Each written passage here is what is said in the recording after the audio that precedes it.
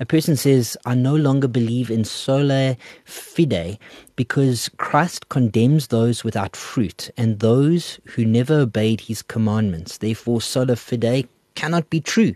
Faith without works is dead. How do you reconcile faith alone when fruit is required?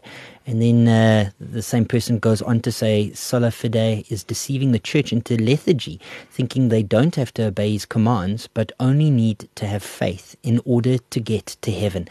Well, friend, thank you for stating the question. I'm going to deal with it to one degree or another, and I'll pass it to Heshamu. Let's see if we've got any time to engage meaningfully on this. Let me first define what the questioner means when they say sola fide. The word sola in this context means alone, by itself.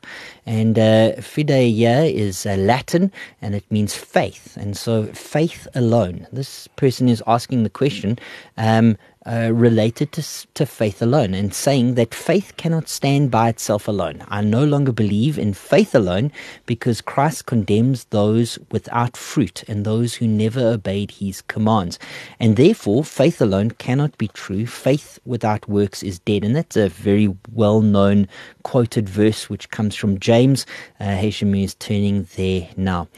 I'm going to answer this from a systematic perspective and from an illustrative perspective, because we've been talking about fruit quite a bit during the course of today's conversation, talking about trees, and so I'll give you an illustration from a tree. The reality is faith alone is the only way that a man might be saved.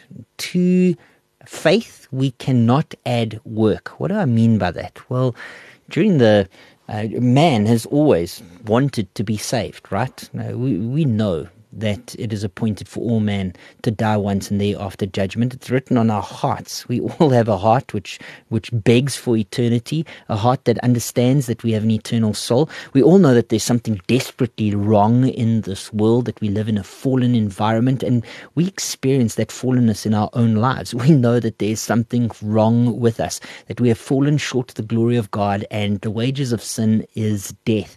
We either get that from revelation of Scripture, or there's some intrinsic knowledge of these facts built in to the human psyche. Even as you're listening in, you know these things to be true. The question, though, is how can we be made right with God? How can we be made right with God? A God who is holy, holy, holy. That means that he is separated not just from sin, but from sinners. They will never enter into his presence.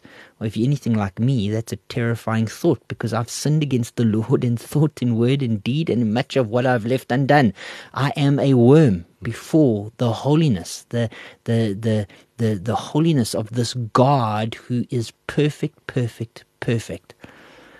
So God solved the problem for me. He sent his Son, who is perfect, Jesus Christ, into this world to live a perfect life that I could never live, and then go to a cruel death, not for his own sin, but for mine, the righteous one, the perfect one, for the unrighteous one. That's me, the imperfect one. So that on the cross, as Jesus died, he died his perfection for my imperfection. But death couldn't keep him. He rose from the grave, and eternal life is his to give to all whom he would choose. How then can I be saved? Well, the answer is this.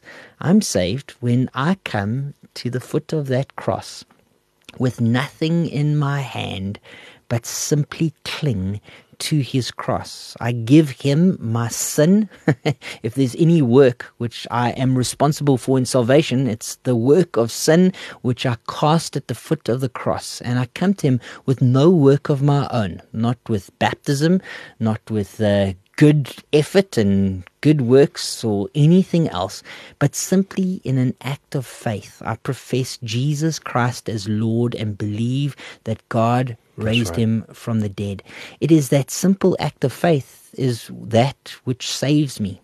Faith is the root of salvation. It is the root of salvation, and it is a root which is absent of any of my work. If there is work involved, it is the work of another. It is the perfect work of a perfect Savior, Jesus, who died on the cross for my sins. There's a sense that I do trust in a work, but it is not my work. It is the work of Christ. Just 5 minutes left, and so let me bring this to a conclusion. There is a relationship between me and work, though. And the relationship is this: those who are saved by faith, who have placed their faith and trust in Jesus Christ as their Lord and their Savior, that root of faith, they are made into a living, good, righteous tree. And living, good, righteous trees, friends, produce fruit. That fruit is good works. We are told in Ephesians chapter 2, verse 10, that those good works are prepared for us before the foundation of the world. And so good trees, by necessity, bear good fruit. But the works are fruit of salvation, not the root of salvation. The root of salvation is faith alone, in Christ alone, apart from the law, to the glory of God alone. Friend, even as you are thinking through these things, I would encourage you to look to Jesus, because as you do, if you're looking to a Christ who is so much bigger than us, a Christ who is so much better than us, a Christ who is perfect, your own works begin to pale as you think of the great and glorious work which he has done. We praise God for the work that he gives us in our lives. We praise him for the fruit of salvation, which is evidence that we are saved. We praise him for the fruit of salvation, which gives us assurance that we are saved. But friends, we are not saved by our works. We are saved by faith and trust in Jesus Christ alone. Hey, Shimi, final words as we close out. That's the clear gospel, brother. If you look at Abraham in the book of James in chapter number 2, he is justified by faith and he is justified by works. He is justified by faith first, as to when he believed God and it was counted unto him for righteousness. And he's also justified by works as to when he offered up his son Isaac. And so his faith was proved. And we have to believe both things that are equally taught in Scripture. It is just like the doctrine of our Lord Jesus Christ. He is both God and man. If I only believe one, I'm a heretic. I have to believe them both. So justification by faith is in the book of James, chapter 2, verse number 23. And then justification by works is in the book of James, chapter 2, verse number 21.